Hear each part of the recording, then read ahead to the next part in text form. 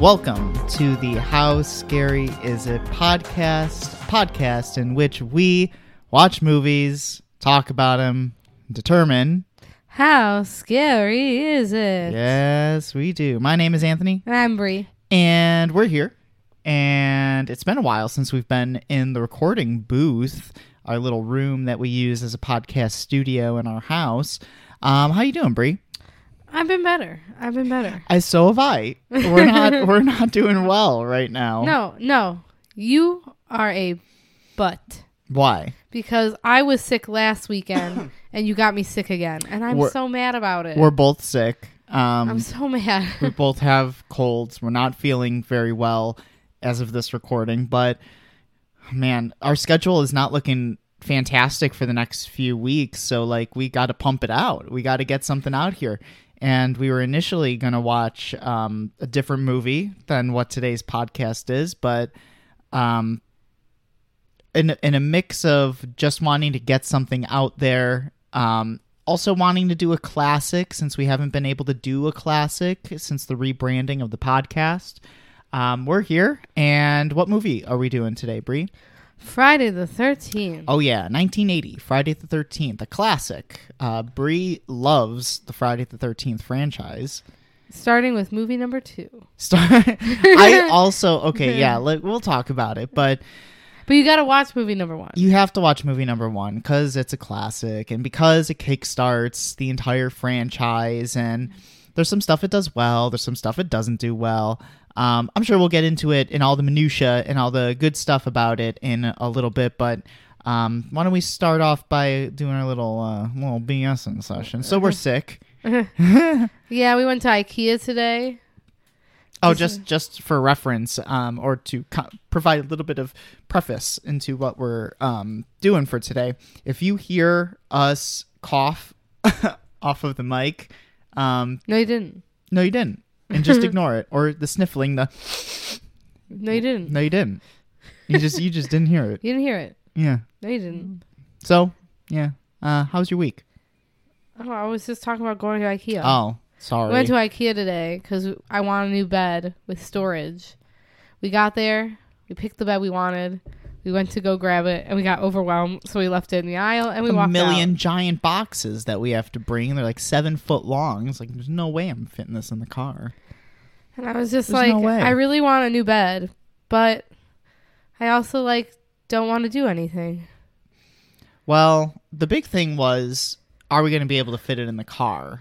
And it ended up being, it ended up being 8 different pieces. No way. So there's no way. There's no way we're going to fit 2 7-foot boxes in the back of that car. We're going to have a very big car. Because we want this bed, and the bed, we were going to get a white version of the bed, but the white version of the bed doesn't come with the headboard, and we kind of want the headboard. Right now, we're operating without a headboard, and I'm just using the wall as, the headboard, and how many times do I bang my head on the wall accidentally? I want a headboard I want our bed to not be against a wall anymore. I want our bed to be in the middle of the room. Really? Yes, okay, wait. So, you're going to have to lay out this plan for me because I'm picturing it and I'm saying we don't have a lot of room in that room if the bed is smack dab in the middle. But we need it to be so that we can have the storage on both sides and use both sides of the headboard because the headboard has storage on both sides. Are you leaning the bed, the head of the bed against the wall, similar to how we first... Yes. Okay, I know what you're talking about now. I mean... The way you made it was that there was no wall surrounding the bed. It was just smack dab in the middle of the room. And then the dresser would either be in front of the window or against that wall where the bed is. Okay. I can see what you're dealing with. Similar to how we initially had it when we moved and we just have to figure out where the TV goes. Yes. We will have to figure that out. We'll have to lay out the plans before we actually jump on buying the bed frame because we often do this thing where we jump into something without thinking about it. That's my preferred way of doing life. I prefer to just jump in and just do stuff. Anthony's Mister, I gotta have a plan. I gotta think everything through. I don't need to think anything through. I'm just going to just go for it. You know what I mean? You go, girl. Yeah. No, I'm a planner. I'm a planner. Is I'm an what I am. anti-planner. An anti-planner? Yeah. Or an anti-planner, like you plan with the antis? I prefer not to plan anything. I prefer for it all to be just chaos. But, okay, so I'm going to counter you with our wedding. That you were like... I actually was you when it came to the wedding, where I was just like, meh. That was our wedding, though. I was like, we'll figure it out. Anyway, how was the rest of your week? Good. Hello? I was like... She's on her phone. I'm good. I mean... What are you doing? The rest of the week was good. I was trying to figure out when my stuff is coming. Yeah. Yeah. I had a lot to do last weekend, so we couldn't record last weekend. I was at a Model United Nations conference with all of my students and my co-moderator for the club, and it was a good time. I have I am like always so impressed by the things that these kids do at the Model UN conferences, and I always look at it and I tell them all the time, like, the things that you guys do I would never be able to do when I was in high school. It's so intelligent and like quick on your feet thinking for Model UN. Like, Brie, when you came to the conference a couple years ago and you saw it in action, and like I was like, you're gonna be impressed by these the things kids that you too see. smart. They're getting too smart. They're getting too smart for their own good. I heard this thing about how Gen Z is like Gen Zers that are like over the age of 21 are creating like these concoctions to drink that is like a mixture of fruit punch, alcohol, and like electrolytes, like things that would give you electrolytes. Or like liquid IV or something, and they put it into like a milk jug. Oh, I know what know what you're talking about. It's like Borg. It's called Borg or something. Yeah, it's something like that. And like they're banned. They're so smart. They're it's banned so smart. on some campuses. Like, you're not allowed to do it. It's so smart. You're curing your hangover before you get your hangover. Whereas like we were talking, my friends and I, about the beatboxes, those like fruit punch alcoholic things that are like 11% alcohol, but like you get terribly hungover because of the amount of sugar that's in there. So I'm like, man, if I can get like a sugar-free beatbox, or like if I could make whatever it is that these Gen Z 21-year-olds are making, that would be great. Because then I wouldn't have as bad of a hangover. I'm too old. I'm too old to drink. I'm so old. Weren't we just talking about this? I don't drink. I don't do nothing. I just go to bed at 9:00. Don't even touch me. Like, don't even look at me, even sideways. We're very much like homebodies recently, where I just like to come home and lay on my couch. I told my students the other day, they're like, they were asking me what I did during my night, and I was like, I just sat on my couch and I watched Guys Grocery Games for like 3 hours. And that's what I did. I was like, I'm already in mom mode. You know what I mean? Like, this is how I think I'd be like as a mom. I think I sowed my oats a little bit when I was in college, and I got it all out of my system like that immediate year after college, where we were just talking about this. Like, remember when I wanted to live with my friends in the city instead of moving in with you? And like, you were on board with it, but you got kind of weren't on board with it. Okay, so girlies know what I'm talking about. When you love a man and he making a dumbass decision, but you love him anyway, and he's like, I want to soak my oats before I move in with you, and you're contemplating just kicking his butt because you're like, what the frick? I remember complaining to my mom about it. I was like, he wants to move in with his friends for a year before he moves in with me. I'm like, isn't that the stupidest fucking thing you've ever heard? But I decided against it ultimately. And I was like, because I'll let him do whatever he wants to do. 9 months passed in between when we were talking about it towards when we actually started to have to look for a place. And in that 9 months, I felt like I got it out of my system. You know, like I went to the bars. I did the whole going out almost every weekend shtick, and now I don't feel like I need to do that anymore. And He I was like wanted- ready to settle down. He wanted so bad to be a single man, and then realized he was not a single man. Well, not that I wanted to be a single man. Like I didn't want to go out and like hookup culture is not for me. Never was for me. I've always been a relationship guy, but I didn't think of it as that. I thought of it as like I just want to like get drunk, basically, when immediately after college. In a lot of ways, when I got out of college, I was like prepared for the real world and like prepared for my career. But in some ways, I'm now looking at it and was like, no, I wasn't coming out socially. I was like still in college mode where it's like, oh, we're going to go downtown to the bars and everything. And that's what we did every weekend. And then I got it out of my system my first year. And now I'm just like, I actually don't like going to the bars all that much anymore. I'm actually not a fan. How many phones did you lose? 2 phones. I lost 2 phones in my day. In that year. Actually, in a couple months from one another. One was an open bar in the city. And lost that thing. And ended up getting it back. But second phone did not end up seeing that thing anymore. Same situation. It was an open bar at the same place. And I haven't been back there. Thank God. Since, yeah. All right. I mean, you don't seem very talkative. Right I'm now. just like, I don't know what to talk about. My life has been so boring. I'm going on a trip next weekend, which is another reason why we have to get this podcast done. Yeah, we got to get next week's in order as well. Going to North Carolina. Gonna go and do some stuff there. I don't know too much about North Carolina. I've never been. I've been there. I've been on Grandfather Mountain in North Carolina. Because my aunt used to live in North Carolina. Oh, yeah. But I'm going to go just doing some teacher shit there. As always. Always be doing teacher stuff. I know. And I get to go do teacher shit in May in Georgia. Mm-hmm. Get to go to Coolio School over there. Yeah, you're going all around. You're like on a U.S. tour right now. It's like cost me an arm and a leg.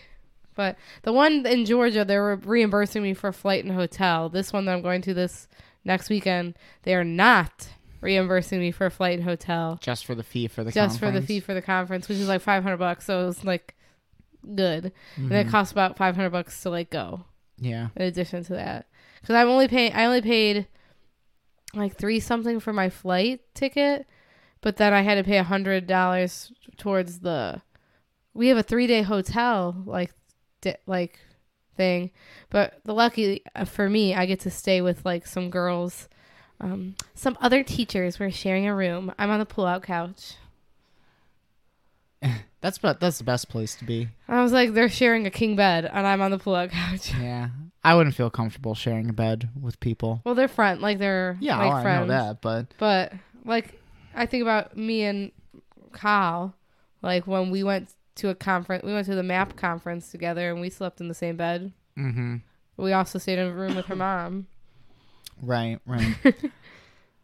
It's interesting stuff. The world of education. I don't know. I guess I know, sometimes it's boring. No, they make us okay. So we have to like do so much professional development. Like you're required by, like with your license by the state to do a specific amount of like professional development. But we need to pay for it. But we also need to pay to renew our license. Oh my God, the state has been like hounding me for money since I finished my master's. It's like not only do I have to pay to renew my license, I have to pay to get my endorsement on my license. I have to pay to get my master's on my license. Like it ends up being, I had to pay for the test for the endorsement. It ends up being so much, and it's like, God, they gouge you for every little bit, and it's like, I don't make a lot as it is. I was like, I don't even make no money. What are you trying to take my money? I don't even got any. Take all this money I don't make. I was like, you're talking to the person who literally cried tears because I lost my badge from my school that opened the door, and it was like $40 to replace, and I was crying about it because I was like, I don't even have $40. Yeah. Yeah. I was like, I don't even have $40 to like pay for this. I found it, by the way. One of my students had it in their backpack. Which, no, I wanted to ask you about that. Like, okay. You said there was no punishment. He stole it. You talked to me about this like last couple days ago. I don't know if the kid totally stole it. I don't know if he stole it or he found it. He stole it. Or if I dropped it in there. Like, there's all three possibilities. Did he say how long he had it for? It was only gone a day. Well, 2 days. So he stole it. No, because I lost it. I think it might have fell into his backpack. Because here, no, my student has a arm brace on. Okay. So I have to help him put his stuff in his backpack. I was like, could have fell in there. All right. You're giving a lot of benefit of the doubt here. He's a good kid. That's why. Oh my God. I had to deal with same kid. 3 different instances of him just like being the littlest snowflake that ever snowflaked. He's just like, these people don't want to talk to me. I'm like, okay. I talk to them. Stop. Cut it out. Then now they're being bossy. I'm like, cut it out. And I move his seat so he's not by them. And then he's upset because he's partners with one kid and they only need one computer and he wants to use his computer and the other kid wants to use his computer and I'm use their computer. And I'm like, just choose a computer. It doesn't matter. But there's a social structure to it. I remember when I was in like computer class in grade school and just use one of the computers. It doesn't have to be yours. It could be. But you want to sit by your friends. No, he was sitting with his friend. I said, pick one computer and play the game. It was a partner game. I was like, you don't need both computers to play the partner game. And they both wanted to use their own computer. Mm-hmm. And I'm like, no, one of you freaking no. I was like, I'm going to freaking. I was talking to my student teacher and I'm like, sometimes you just got to diffuse the situation. I was like, I'm like a conflict resolution specialist in this freaking first grade classroom. Well, you kind of have to be when you're a teacher in a lot of ways. God. You have to be. I'm looking at this kid and I'm like, hun, it really ain't that deep. Mm-hmm. Chill. I got a new kid in my class too. That was rough. Yeah. I've been having like an existential crisis for the past 2 weeks about AI infiltrating our educational system. It's been rough out here, Brie. All these kids using AI to write their papers for them. And then I find out about it because they're not smart about covering it up. And it's well, my boss put it in a good way. He said, when a kid has a history of giving you a painting of stick figures for the entire year and then all of a sudden comes with the Mona Lisa, something's up. And I was like, yeah, that's a good way of putting it, right? But then one of the teachers at the school led me to the anti-AI, where oh, you're giving away your secrets to all the children. No, they know about the anti-AI. I've told them about it. I was like, I'm just going to put your stuff into the anti-AI and it's going to catch it. Even if you make little changes here and there, it can still pick it up. And I've already caught people on it. Really? You've already I've caught people with the anti-AI, yeah. Uh-huh. Already? You literally just found out about it a week ago. And I had a conversation with all of my classes about it and they continued to do it. So I was like, I literally told you that I found the anti-AI. Why are you trying still? Yeah, jabronis. Made a dog out of tape. Yeah. She's been sitting here taking blue painter's tape and making designs on her notepad. I made it. It's a doggy. Tape. The AI thing is interesting though, because why would anybody make it? I told my students, I'm like, it's that Jurassic Park quote that Malcolm says. It's you spend so much time thinking about can we do it, but not enough time thinking about should we do it. I was like, all these AI developers, I think you guys need to take a step back and reflect on, should we do it? Is this thing going to be beneficial for society as a whole, or is it something we're doing just because it's fun to do and you're not thinking about the repercussions of it? Something like ChatGPT is supposed to be an informational tool. You're supposed to put it in and maybe have a conversation about it, and it learns. but now it's being used for malicious purposes in the realm of education. College kids are using it to write their term papers. Like high schoolers are using it to write essays. And it's like the way I present my guidelines for my students is it's very specific. So if I give them a DBQ packet, it's like the information's got to come from the packet. It can't come from offline. So I know when they're plagiarizing or when they're using the AI or something. But yeah, it's becoming like quite the issue. And I felt like for the past couple of weeks, you know, one of the teachers in my division came up to me. She's like, "Are you this AI thing? Are you aware of this?" And I was like, "No, what's going on?" She tells me everything. And I was like, "Oh, that's interesting." Started doing a little bit of research on it. And then I was like, "Oh my God, this is like a big problem." And so I talked to another teacher and he was like, "Yeah, I heard about it." And he's like, "We're not taking it seriously enough." He's like, it's not too much of a problem now. Year down the line, it's going to be a big issue. And I felt like the more people I talked to, the more people were like laughing me off a bit about it and was like, "Oh yeah, you know, the AI thing, it is an issue, but there's not much we can do about it." And it's like, I've been telling people in my division, like, we need to be proactive about this, because if we stop it now and we are proactive now, it ends up becoming a non-issue later on. And I'm very happy that we have been a little bit more proactive about it. Like it's been in conversation more in the past couple of days, where now that the one teacher who actually told me about the Chat GPT and everything, she was the one who showed me the anti-AI, and that's been like a godsend. It's so efficient and it's so good at what it does. Thanks, Princeton.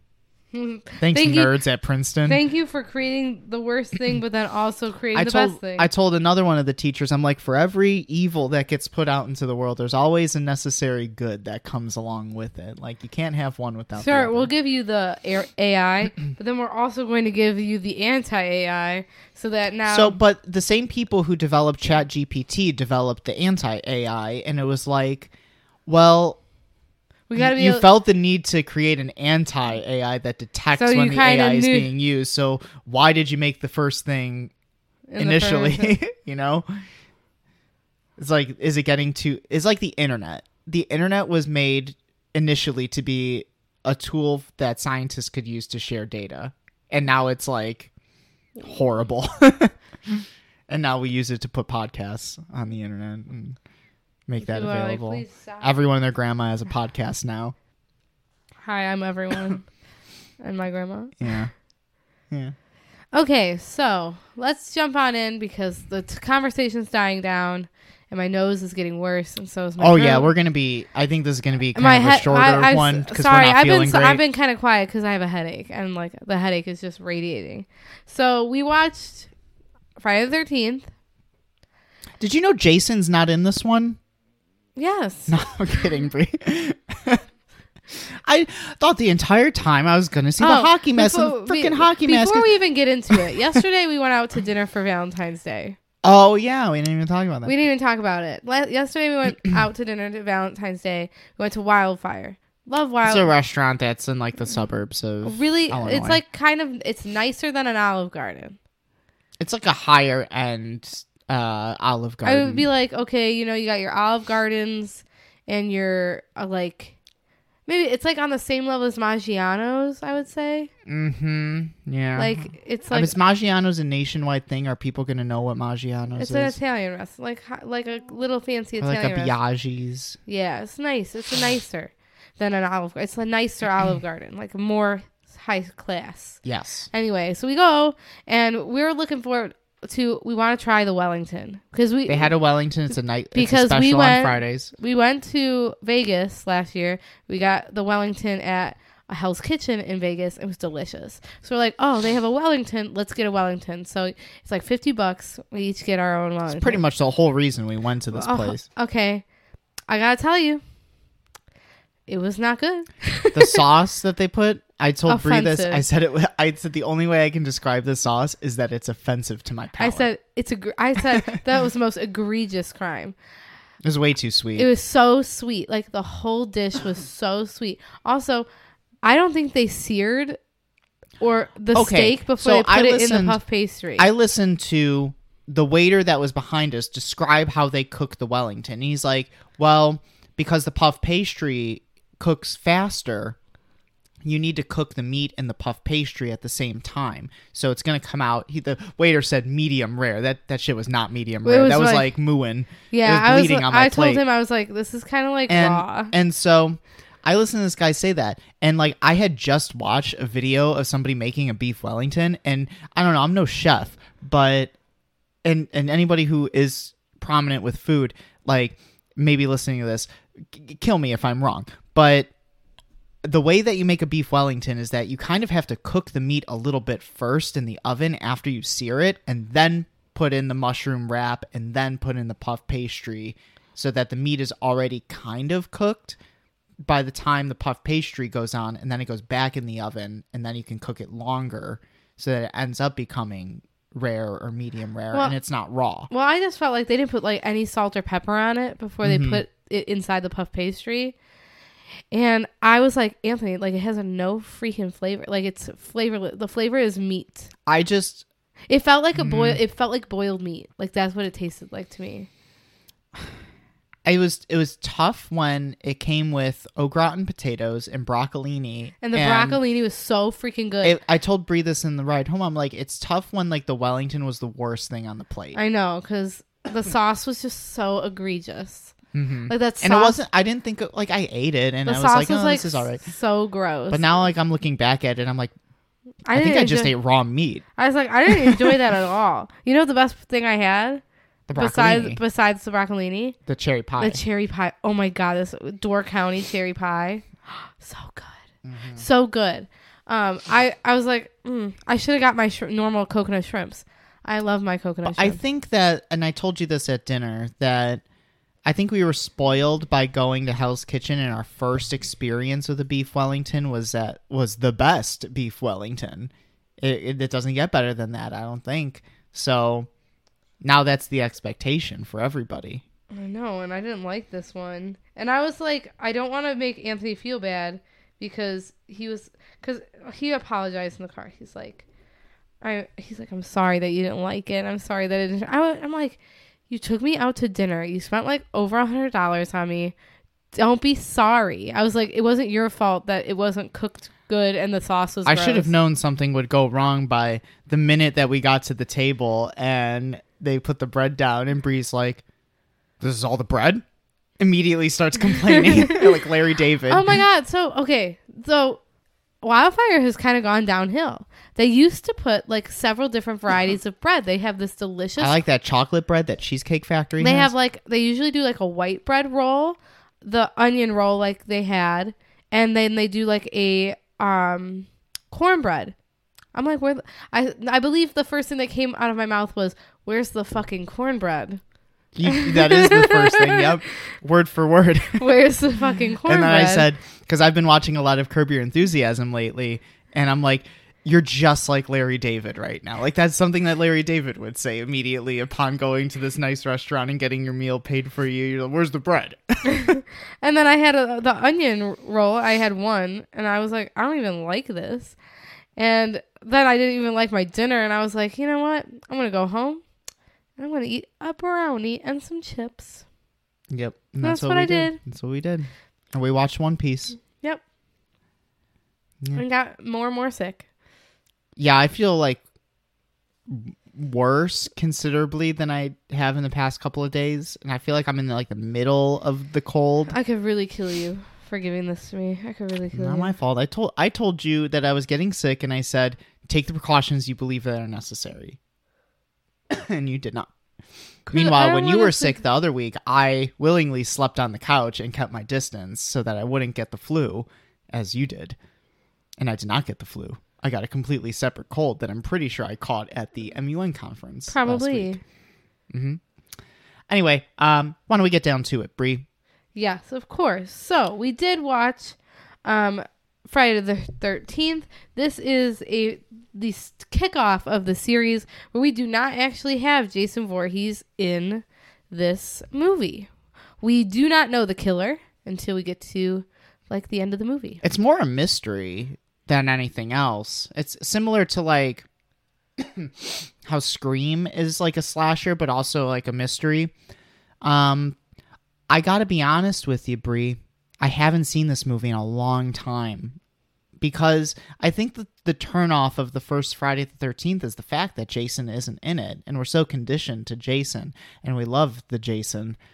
To which, at the end of the movie, when Betsy Palmer's Pamela Voorhees says, and his name was Jason, and what did I say, Brie? I don't remember.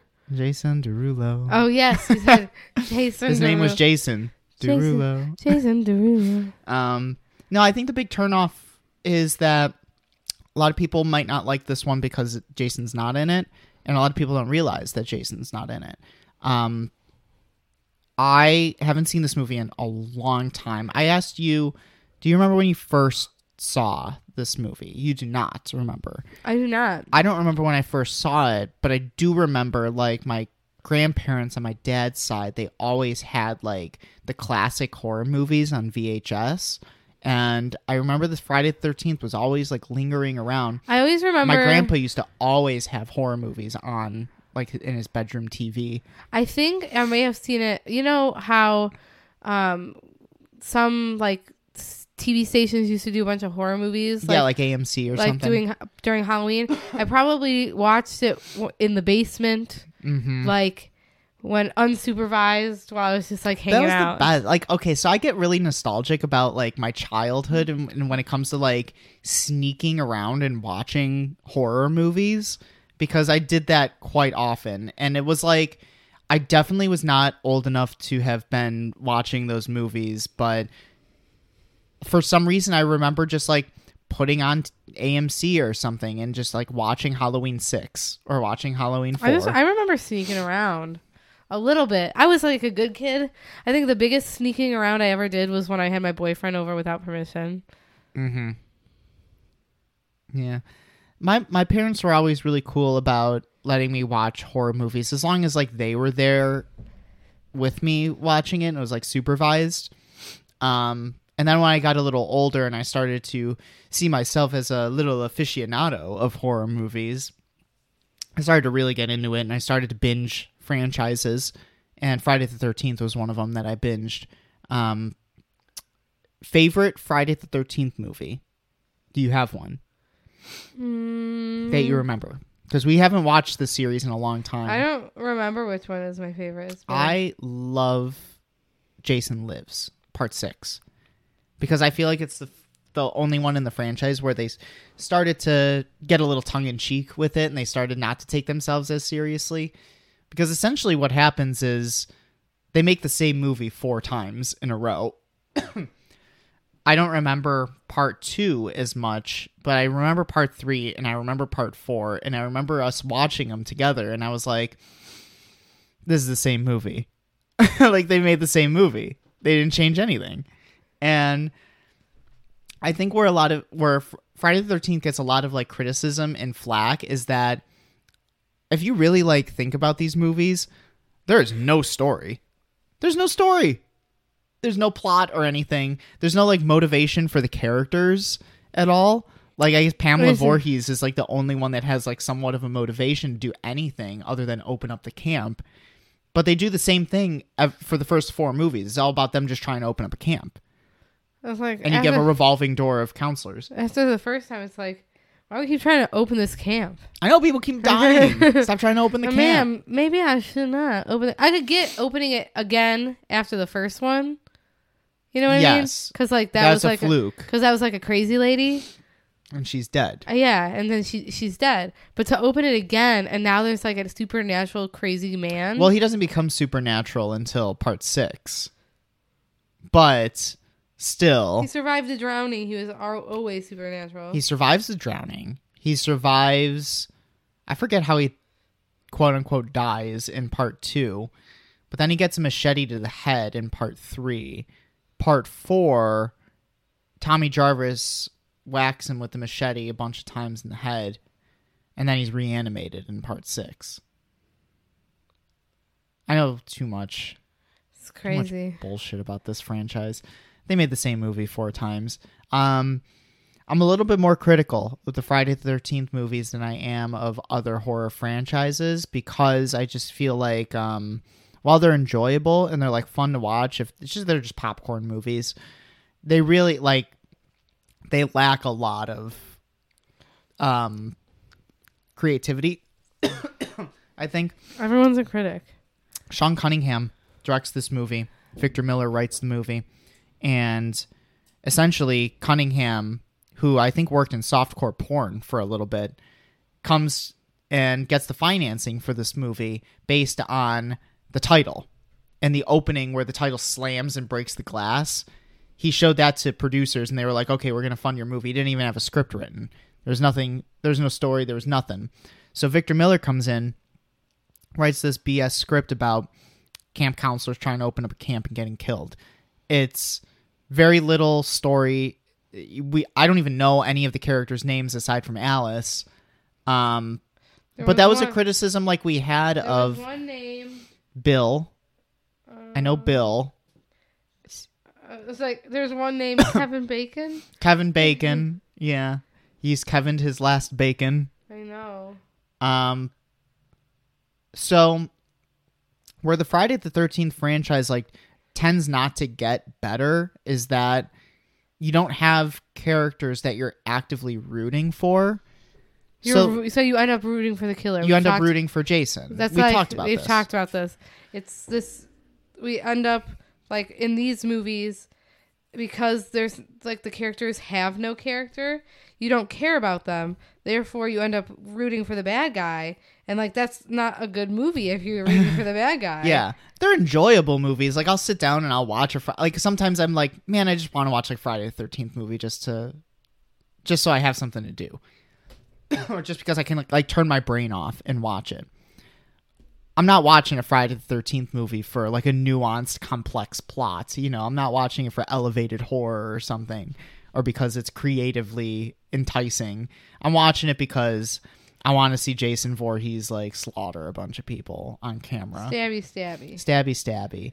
But that's kind of the mindset that Sean Cunningham and Victor Miller had in creating this movie, where they got the funding without a script.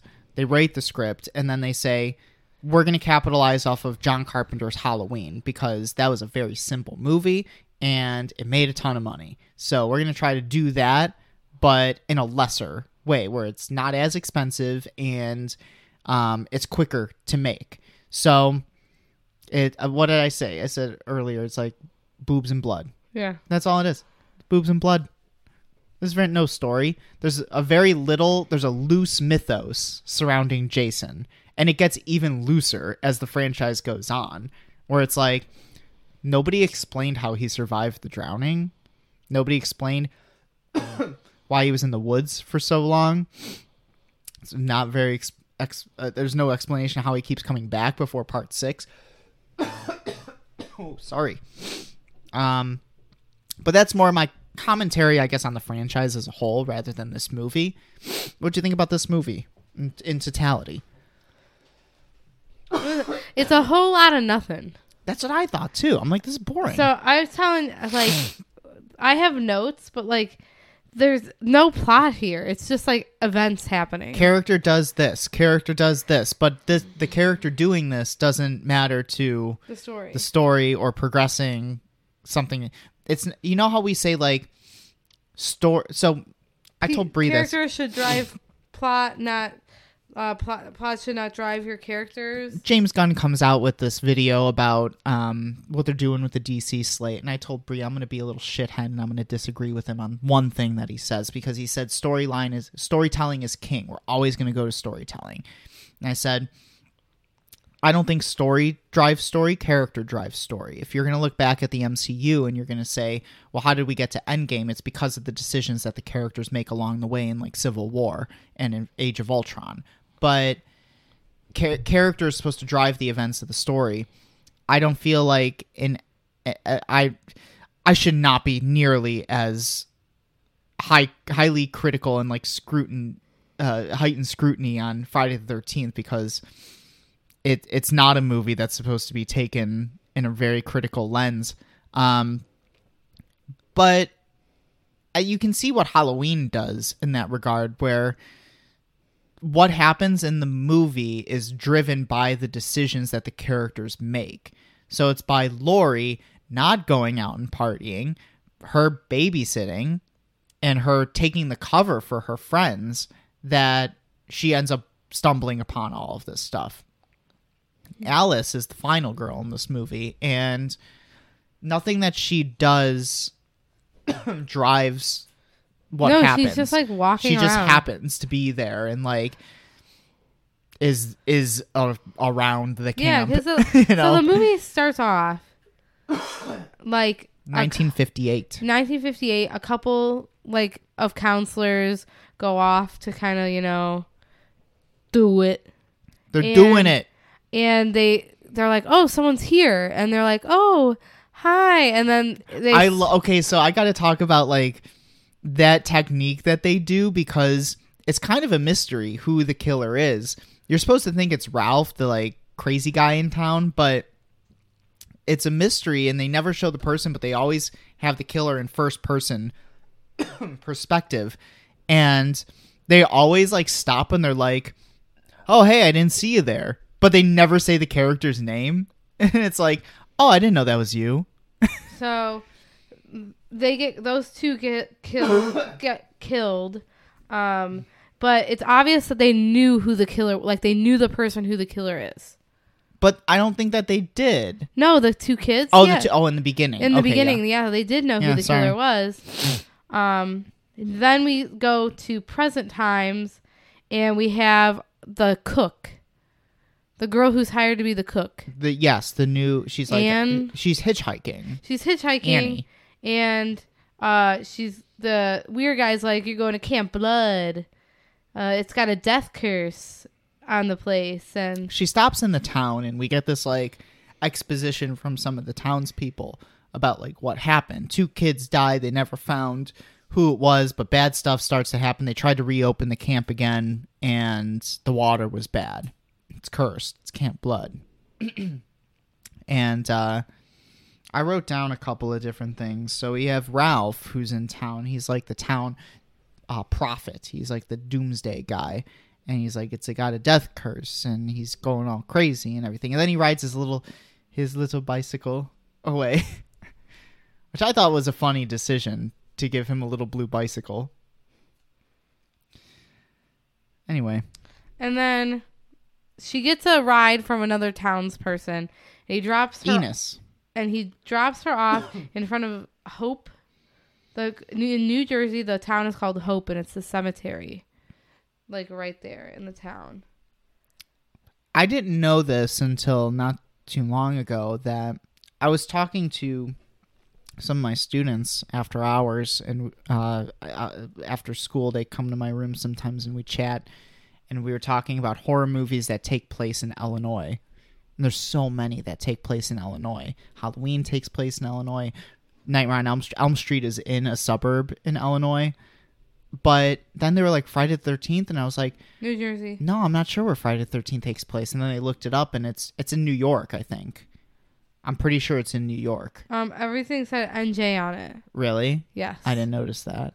I could have sworn it was New York, because then in Jason Takes Manhattan, unless they just got confused along the way. We'll see. Nameless states. It's like Springfield in The Simpsons. So it could be Springfield in a bunch of different states. We would never know, because it doesn't exist. Damn. I'm coughing a lot. Okay, yeah. So Annie's getting a ride by it's in New Jersey.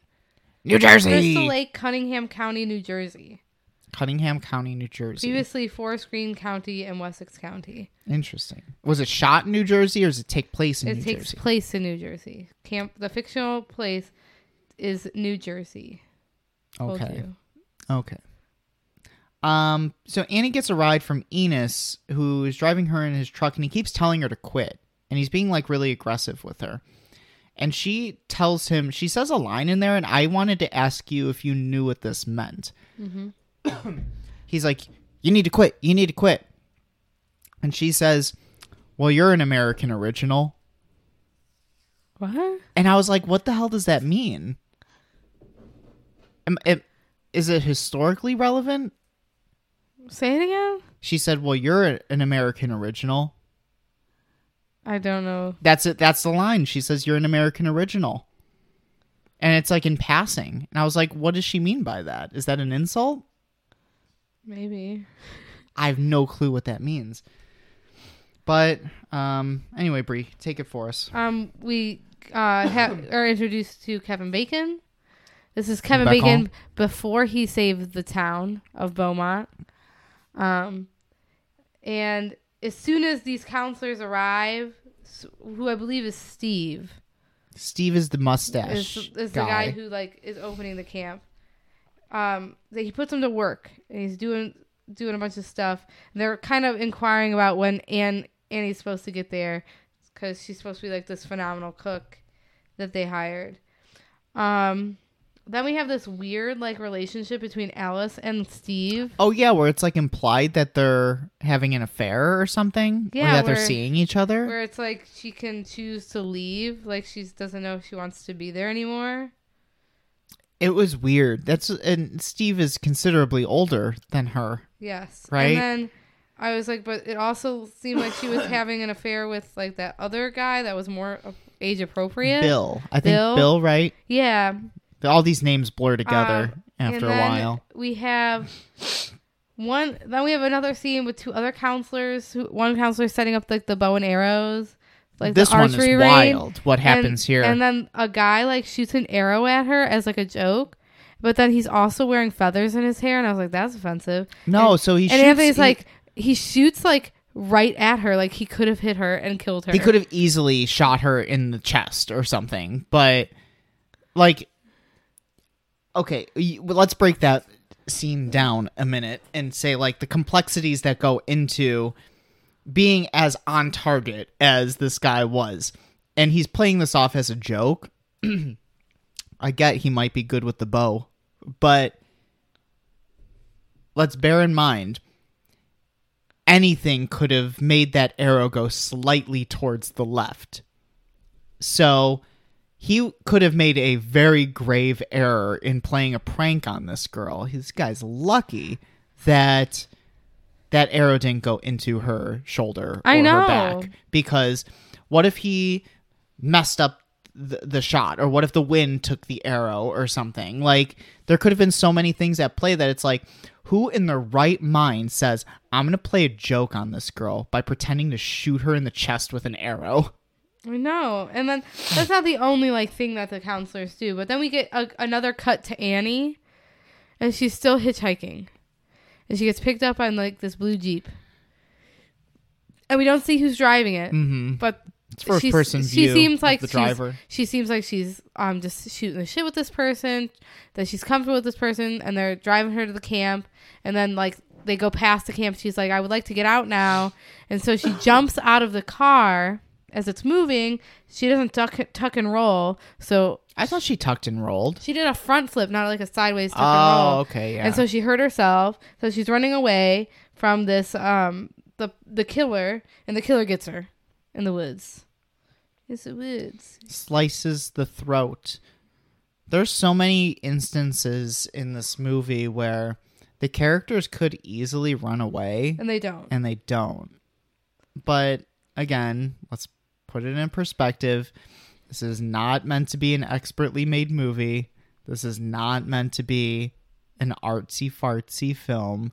So, are our criticisms justified? I don't know. Maybe. Maybe not. Gene Siskel, famed critic of Ebert and Siskel, hated this movie so much. Siskel was never a big fan of horror movies in general. Gave bad reviews to movies like Alien, Silence of the Lambs, even though those are like really well made horror movies. Hated this movie so much that he called Sean Cunningham the most despicable character in Hollywood for making this movie. And he published Betsy Palmer's, who plays Mrs. Voorhees, her address in a newspaper and encouraged people to write her negatively because of the movie. It ended up not being her real address, but I was like, what a fucking asshole Right? this guy is. Also, isn't that illegal? Yeah, and then crazy. But then after she kills Annie, she's like watching the counselors from afar across the lake. And we get this scene where one of the counselors pretends to like drown just so he could like cop a feel on another counselor. And where? Oh yeah, Ned. That was Ned fakes drowning to make out with lifeguard is what I wrote. And I was like, gross. It's the same thing the kid did in The Sandlot. It's like, stop pretending to drown just to get women classic to kiss, move. Classic to kiss move. You. Also, is that assault? Yes. Oh, okay. And then we get this weird scene with a snake in the cabin. And then you ruin this movie for me. This is a weird scene. I think this is a very out of place scene in this movie. They all freak out about a snake being in the cabin. And Alice sees the snake. She freaks out. She calls the other counselors. They freak out. They absolutely destroy the inside of this cabin to find the snake. Like, they tear apart the bed. Like, they break the bed frame. There's like feathers from the pillows flying everywhere. They completely destroy the inside of this cabin to find the snake. And then they chop the head off the snake with and with then machete. Anthony tells me like the saddest possible The story. saddest IMDb trivia you'll that hear. this was someone's pet snake. Yeah, and so they killed this. They this killed is an actual snake that they killed on camera. They killed this person's snake while they were sobbing. Yeah, it was somebody's Off to- snake, and the person. That's what the IMDb trivia said, is that the person whose snake it was didn't know that they were going to actually kill it, and he was the like person sobbing was in the background. The IMDb says the word sobbing. I would sue. I would be furious. I was like, this is. But from what I read, like the production on this movie, like wasn't great. It was shot on a very shoestring budget. Like I think it was shot on like a couple $100,000 budget. Conditions at the camp, because they shot on location, was not good. They only had like one working toilet. They had to be there long hours, and they had to stay in hotels for like a majority of the filming because they couldn't stay on the camp. And I've heard horror stories about the production of Friday the 13th before in different like podcasts that I've listened to about it. So that just goes along with. I just feel so bad for that person who's okay, so let's put it this way. In this era of like independent horror filmmaking, they often did a lot of really shady stuff in these productions. There's a story about how in the 70s when they were filming Texas Chainsaw Massacre, the dude who played Leatherface, I think his name was Gunnar Hansen, I think. He they didn't let him wash the costume, the Leatherface costume. So they'd be out in the heat in Texas filming for hours, and people didn't want to be around him because he stunk so bad because they didn't let him wash the costume. And it's like that is like almost inhumane in a production. Screen Actors Guild wouldn't allow that at this point in time, but these independent productions of horror movies often did these really shady things to try to get by on their shoestring budget. Halloween, I don't think I heard any stories about them doing like shady stuff, but there's stuff that they did where it was like, oh, we couldn't get pumpkins because we were filming in California in like the summer. So we got like any kind of weird gourd and spray painted them orange, and then we like reused the leaves. So like we had our production people like pick up all the leaves. I feel bad for the person whose snake that was. Yeah. And then we get like the weird guy from before. He shows up at the camp. Well, there's a cop that comes and interviews them, and the cop is like stereotypical, like, what are you kids doing? You smoking the reefer? He's like, are you smoking weed? You smoking the reefer? You down the devil's lettuce? And they're like, no, officer, no. No, we're just opening a camp. That's pretty much all they say. Yeah. I don't think they were actually doing anything wrong. You still, no, we're just trying to open up a camp, guy. Get out of here. And then I put down macho guy talk. What did he say? Macho guy talk. About like I don't remember. I don't I remember you remember. saying macho guy. Was it like changing a light bulb? I was like, is that what was macho? Maybe. I don't Alice know. is up there on a ladder, like installing a gutter. Like, I'm just They're, like, like the women are doing manual labor in this movie. and it was like, I don't know what the macho part was. Like, what I forget. I didn't write down what it was about. No, I have no idea. I don't remember what you said when we were watching it. I remember you saying, "Oh, what a macho thing to say," but I can't remember what the line was. And then I have a bunch of incoherent gobbledygook written down. What is your incoherent gobbledygook? It don't feel that good. Didn't we all just meet? Oh, just meet. Oh, okay. Now I remember. Then we get 2 counselors go off together. As they do. And she's moaning like so much. They're doing it. Yeah. It's Kevin Bacon and other person. Other girl. And she's making all these noise, and I wrote, "Girl, it don't feel that good." And then I wrote, "Didn't you all just meet?" Like literally that day. No, I think they all came in a car together, right? Oh, maybe. I was like, I think they might have known each other. maybe. And then we get the most like impossible death. Which one? The axe? No, the girl gets axed, but Kevin Bacon gets stabbed with an arrow through the bed. It's like a classic death. It's like a classic horror movie death. But when you really look into it, it's like they had to go through like multiple layers of there's the mattress, the blankets, and his body. So that needed to be like the most Kevin Bacon, jumbo arrow. Bacon's possible. Laying there on the bed, and then the hands come out from under the bed and grab him by the throat and shove from under the bed and under the frame of the bed an arrow, and it pierces through the other side of his throat, like the top side of his throat. And I was telling Brie when we watched this, I'm like, okay, there are so many different layers of things that this person has to go through to get that arrow where it needs to be. You got to get through the mattress, which is going to be hard enough. Then once you get through the mattress, you got to get through the spine. And then when you get through the spine, you got to go through all the other layers of muscle and esophagus to get to the other side of the throat. It's impossible. There's no way. But it's also impossible to machete somebody's head off with one clean swipe. And we do that too. And they do that in this movie as well. So, I don't know. Our suspension of disbelief has to be... Somebody brought this up on I can't remember what I was listening to, but that when you watch a horror movie, you have to be kind of like operating in an alternate reality where you just have to accept that these deaths are possible in order to like suspend your disbelief, because we're supposed to be as an audience under the assumption that these crazy slasher horror movies like operate in an alternate reality where that is possible for people to do. And we just have to be okay with it, that these crazy deaths are okay and are doable, you know? In Halloween 4, can Michael Myers stab somebody with a shotgun? No.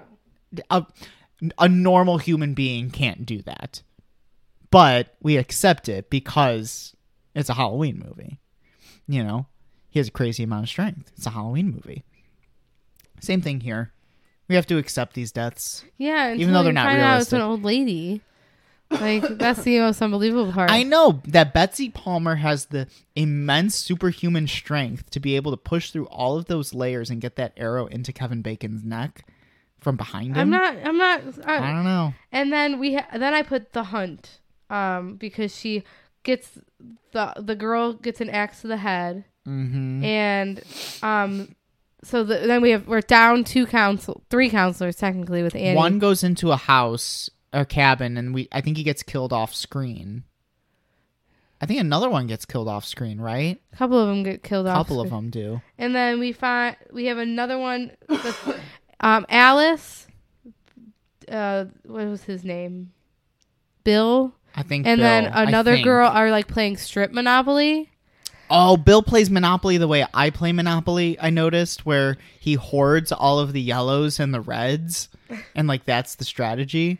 Well, they're playing Strip Monopoly, and then, like... How do you play Monopoly? What's your strategy? I just play.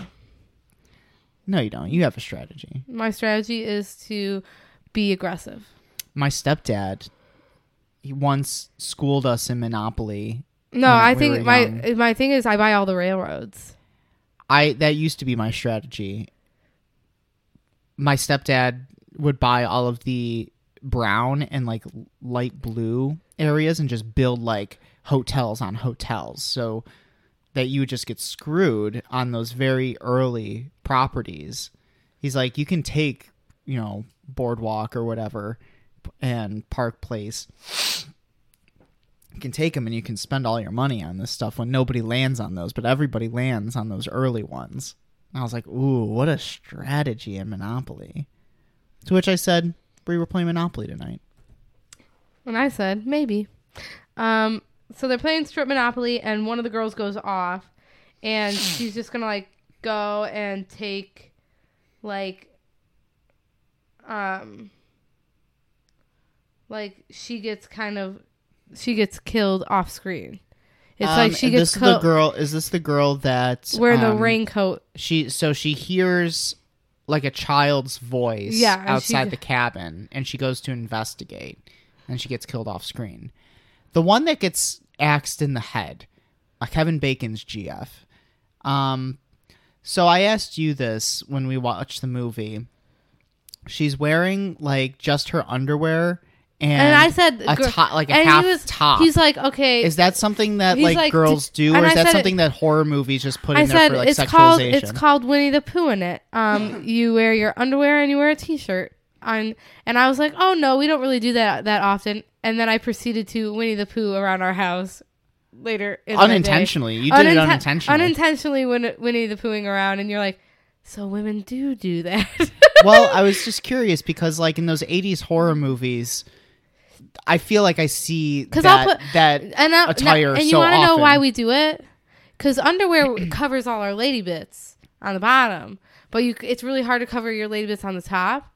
So that's why we put the t-shirt on. Okay. So that's why we Winnie the Pooh it, because you have the underwear covers everything, but you need a t-shirt to cover everything on top.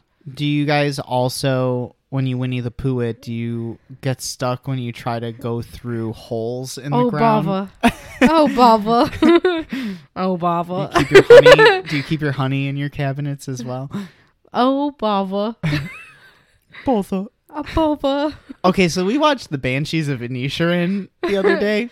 And like we've been just talking in Irish accents the entire time. Winnie the Pooh is English. What? Winnie the Pooh has an English accent. I know, but I'm just saying, like, we've been talking in an Irish accent since we saw it. Like, I'll just go up to Brie and I'll be like, I just don't feckin' like you no more. I just don't feckin' like you anymore. Are we rowing then? I didn't think we were rowing. Then, like, we... I want to bring up a line. Alice, she starts to find the others. And she's freaking out. So before this, when they're still playing Monopoly, I wrote down a line. I want to get your opinion on it. Because I thought this was a weird line. And I thought that it was of the time period. And I often wonder why movies, especially horror movies, write these lines in there that are like specific to the time period. So the girl's losing a Monopoly and she goes, I have more bad luck than Richard Nixon. And what a weird thing to say. Weird. I was like, okay, so teenagers that are watching this in 2023 are not going to know what the hell you're talking about because Watergate was like 40 years ago.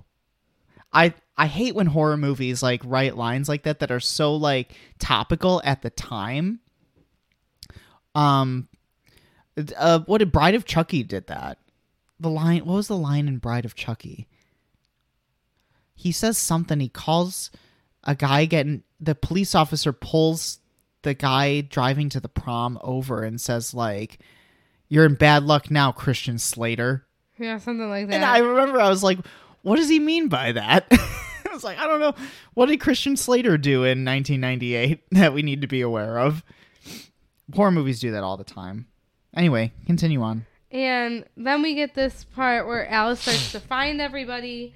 She's freaking out. They're coming for her. Like, she's, like, running away. She's barricading doors. And she's just, like, really frightened. It's like this thing where your people are dying, but you don't know what the threat is. And you're waiting for someone to come out. And she's, like, waiting for Steve to get back. And the car comes down the road, and she goes outside because she thinks it's going to be, like, someone, like, Steve is here. And it ends up being Mrs. Voorhees comes out, and she's a character we haven't met yet. Yeah, I was like, what so a weird. I was like, what a strange decision to immediately give away the killer right at this second and have it not be a surprise. Do you like when movies do that, when they kind of what do they call it? Deus Ex Machina? It would be different if, like, Miss Voorhees was, like, a character in the movie already. Yes, where it was like this. So with Scream does this, but we have to assume as the audience that we're already introduced to whoever the killer is. It's one of our cast members. Where here we don't know who the killer is until they shoehorn it until in. this exact moment where this one random lady who shows up with, like, 20 minutes left of the movie. But I feel kind of, like, betrayed a little bit as an audience member when that stuff happens, because it's like there's no way I could have guessed. Yeah. There's not one way I could have guessed, because I didn't know that this character existed until this moment. So we have this. She's like, "Oh, don't. Like, I'm here. Don't worry. I'm not afraid of this, like, thing." Can I pause you for a second? And then she talks about, yeah, sure. And bring up our friend Meeks, who we've mentioned on the podcast, is texting me right now. He found a vinyl that you might be interested in. Taylor Swift's Red, Taylor's version. He asked if you want him to pick it up for you. How much is it? $50. Are you willing to spend $50 on a vinyl? He said it's got 30 songs. Some songs are, quote, vaulted edition. I don't know what that means. I don't know. Pick it up. Just pick it up? Yeah. You want me to pick it up? Yeah, pick it up. You're going to pay $50 for this? Yeah, pick it up. You're going to pay Meeks $50. Well, you're going to pay me $50 and then I'll pay Meeks. Yeah. Okay. I'm going to text him. I'm going to do that right now. Everyone, you're seeing me purchase something right now in real time. I'm texting him. Brie has requested if you can pick it up and will pay you back through Venmo. We're doing business deals. I'm only going to give you $30 because you owe me $20. That's fair.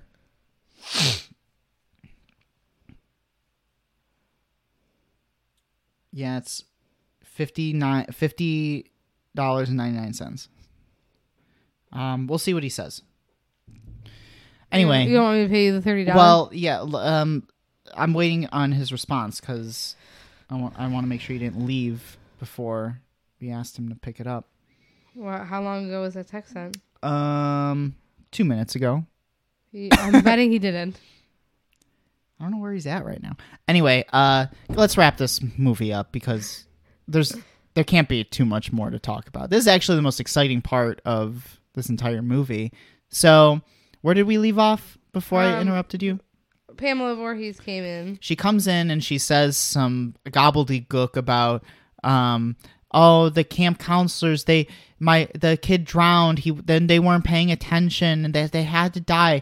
And she keeps getting that, like, Norman Bates, like, she keeps saying, "Kill them all, Mama, kill them all, kill them all." Like she's being talked to by her son. Yeah.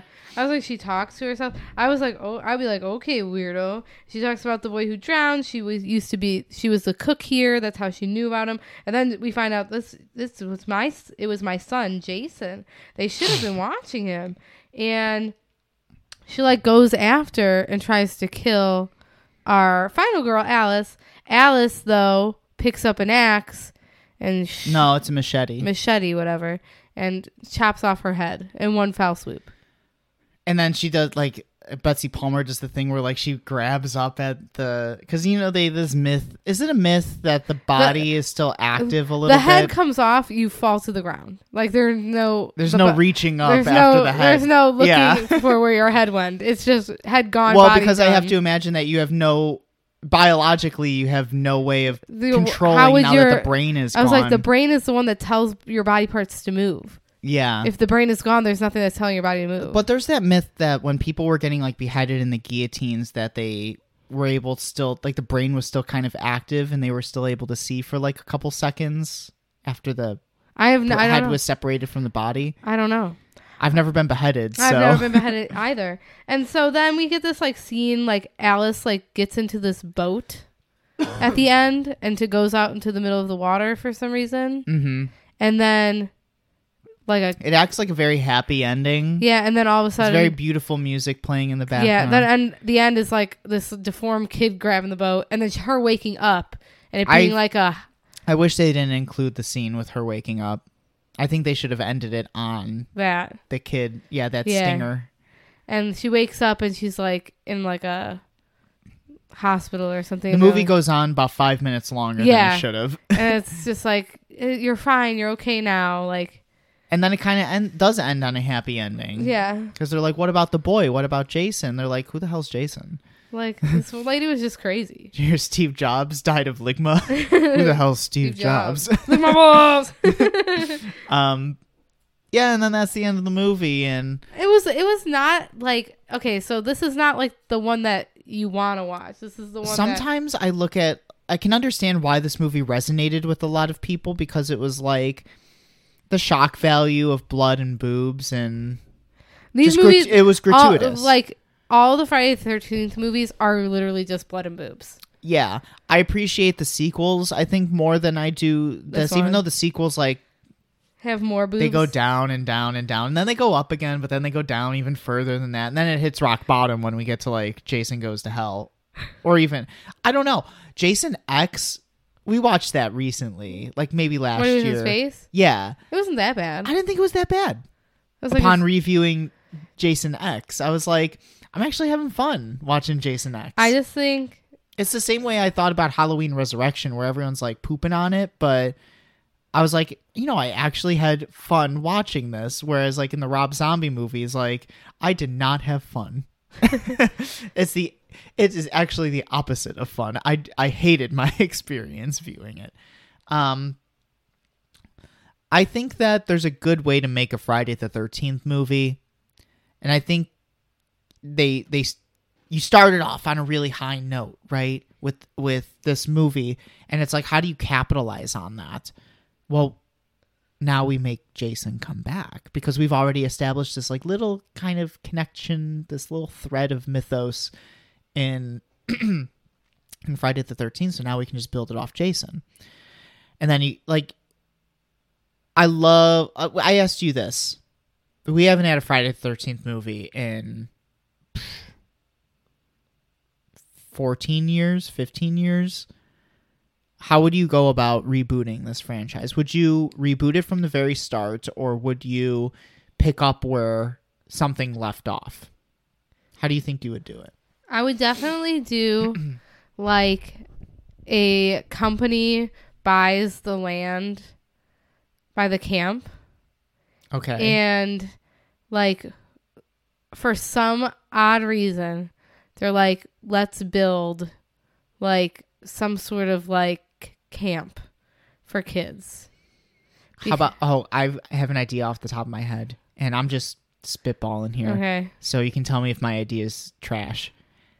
A company buys the land, and they develop an amusement park on top of it. So you have Jason Voorhees, and it's like the fun house, but also Jason Voorhees. I just think like it would be interesting because like we're in the age of technology, but the camp Crystal Lake is like right on like it's in a dead zone for like self-service because it's so out of the way. And like the company, how I would write it is like the company like puts like nice like luxury cabins out there. You know what I mean? Like these luxury cabins like for people to stay like on like an Airbnb. So how do you, because we've already had if we're thinking about the franchise, I think it was part 6 that they end up renaming the camp to try to avoid the bad connotations and the bad history with it. Do we do that, or do we keep it as Crystal Lake? It'd be Crystal Lake luxury, like, cabins. Mm-hmm. Do we keep Jason as like a survivalist in the woods, or do we keep zombie Jason? We keep him as a zombie. He's the best as a zombie, isn't he? He's the best as a zombie. I think okay, so part 7 is when Jason goes toe-to-toe with the girl with psychic abilities. I think we got to continue on from there. I think that's the point.